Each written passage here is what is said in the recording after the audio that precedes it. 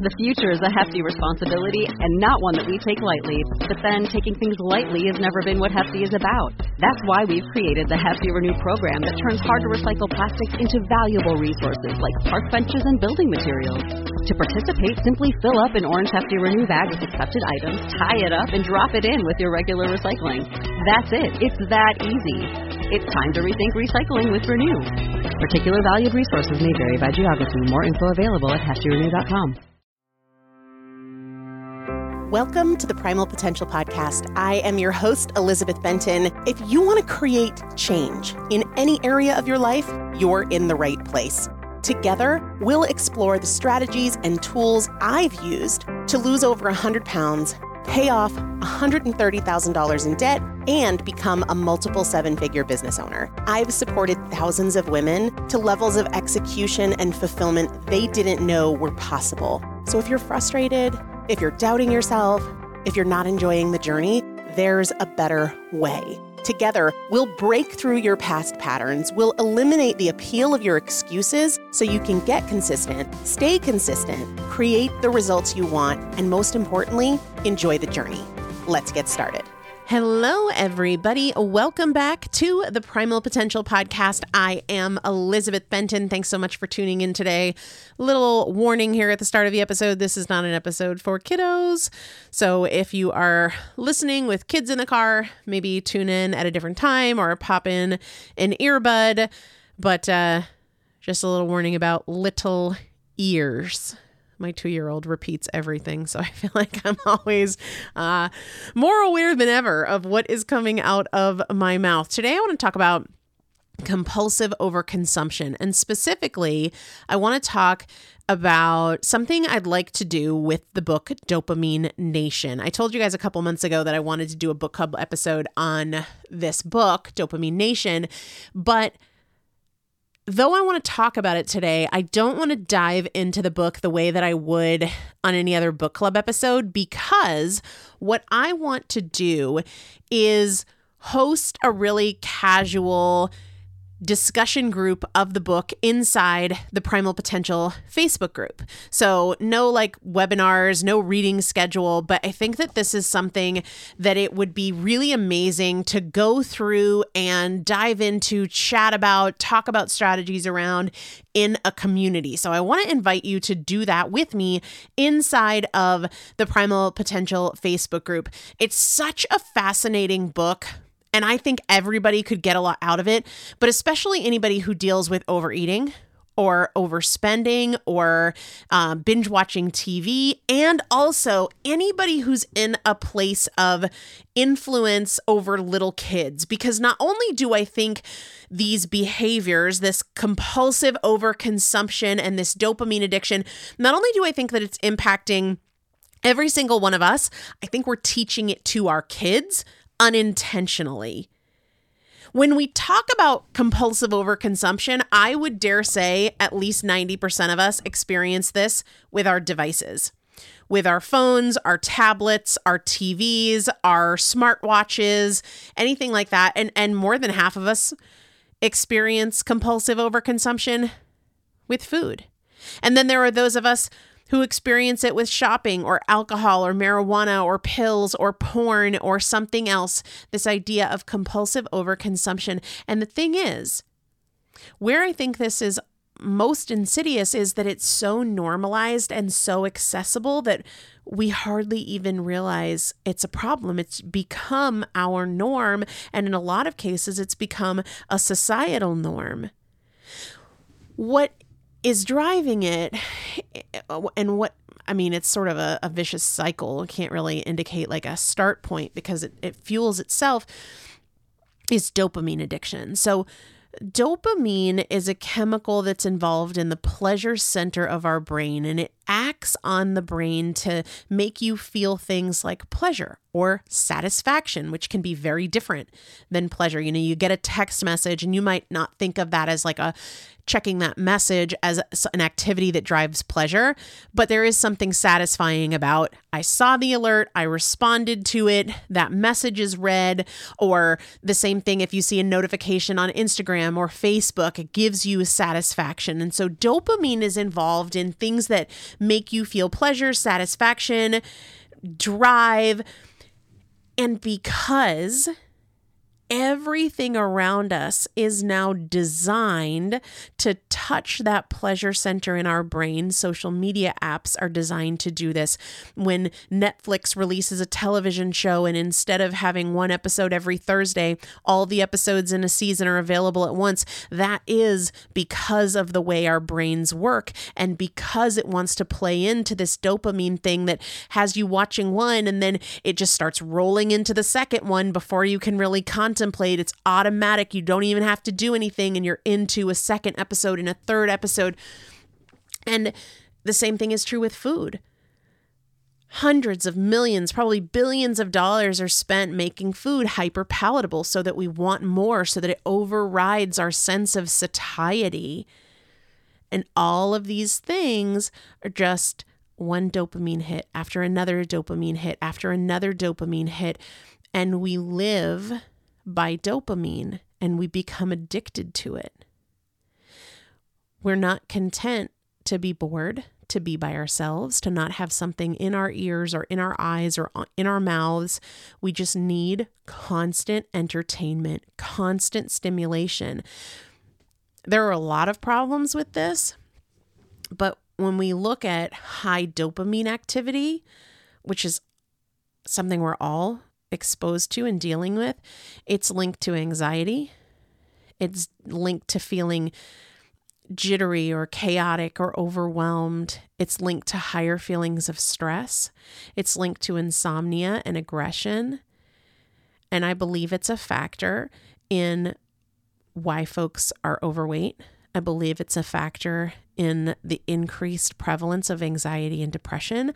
I know that it's a factor in people feeling discontent in their relationships, especially marriage relationships.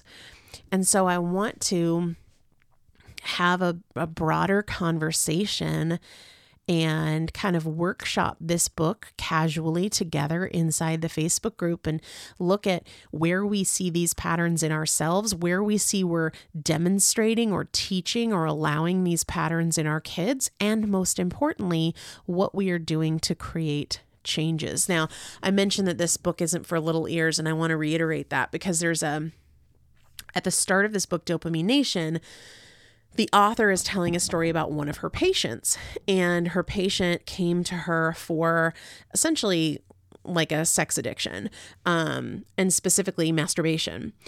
And I'm reading it, and the author even acknowledges, like, you might be reading this going like, whoa, that's intense. Like, geez, that's over the top. And I feel that I definitely felt that when I was reading it, because it was this constant drive and this need for more and more and more and more and more stimulation in an area that isn't a struggle for me. And so it's easy to be like, oh gosh, that's not me. Oh geez, that sounds crazy.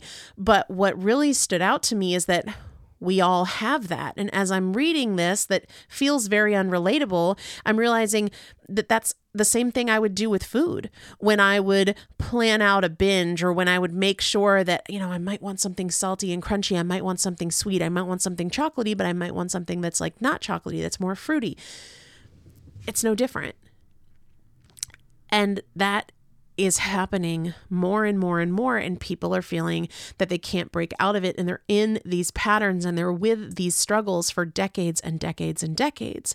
It felt really timely when I was reading the book for the first time a couple months ago, because we don't let our kids have a tablet. Now, we do utilize the TV, and there's a number show on Netflix that I put on for the girls, and Roman loves Cars 3, and we definitely utilize that. And I was having a conversation about this with my girlfriend. When it's in their hand and they can control it and swipe and never be bored and always have this control over the next stimulation and the next stimulation and the next stimulation, not this video, the next one. No, I don't like this. I want this. And it's a very different kind of stimulation than me sitting down when I was 2 and watching Lassie.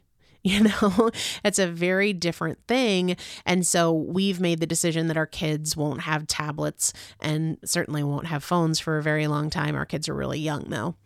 And in large part, that decision is because of the way that phones and tablets drive dopamine addiction.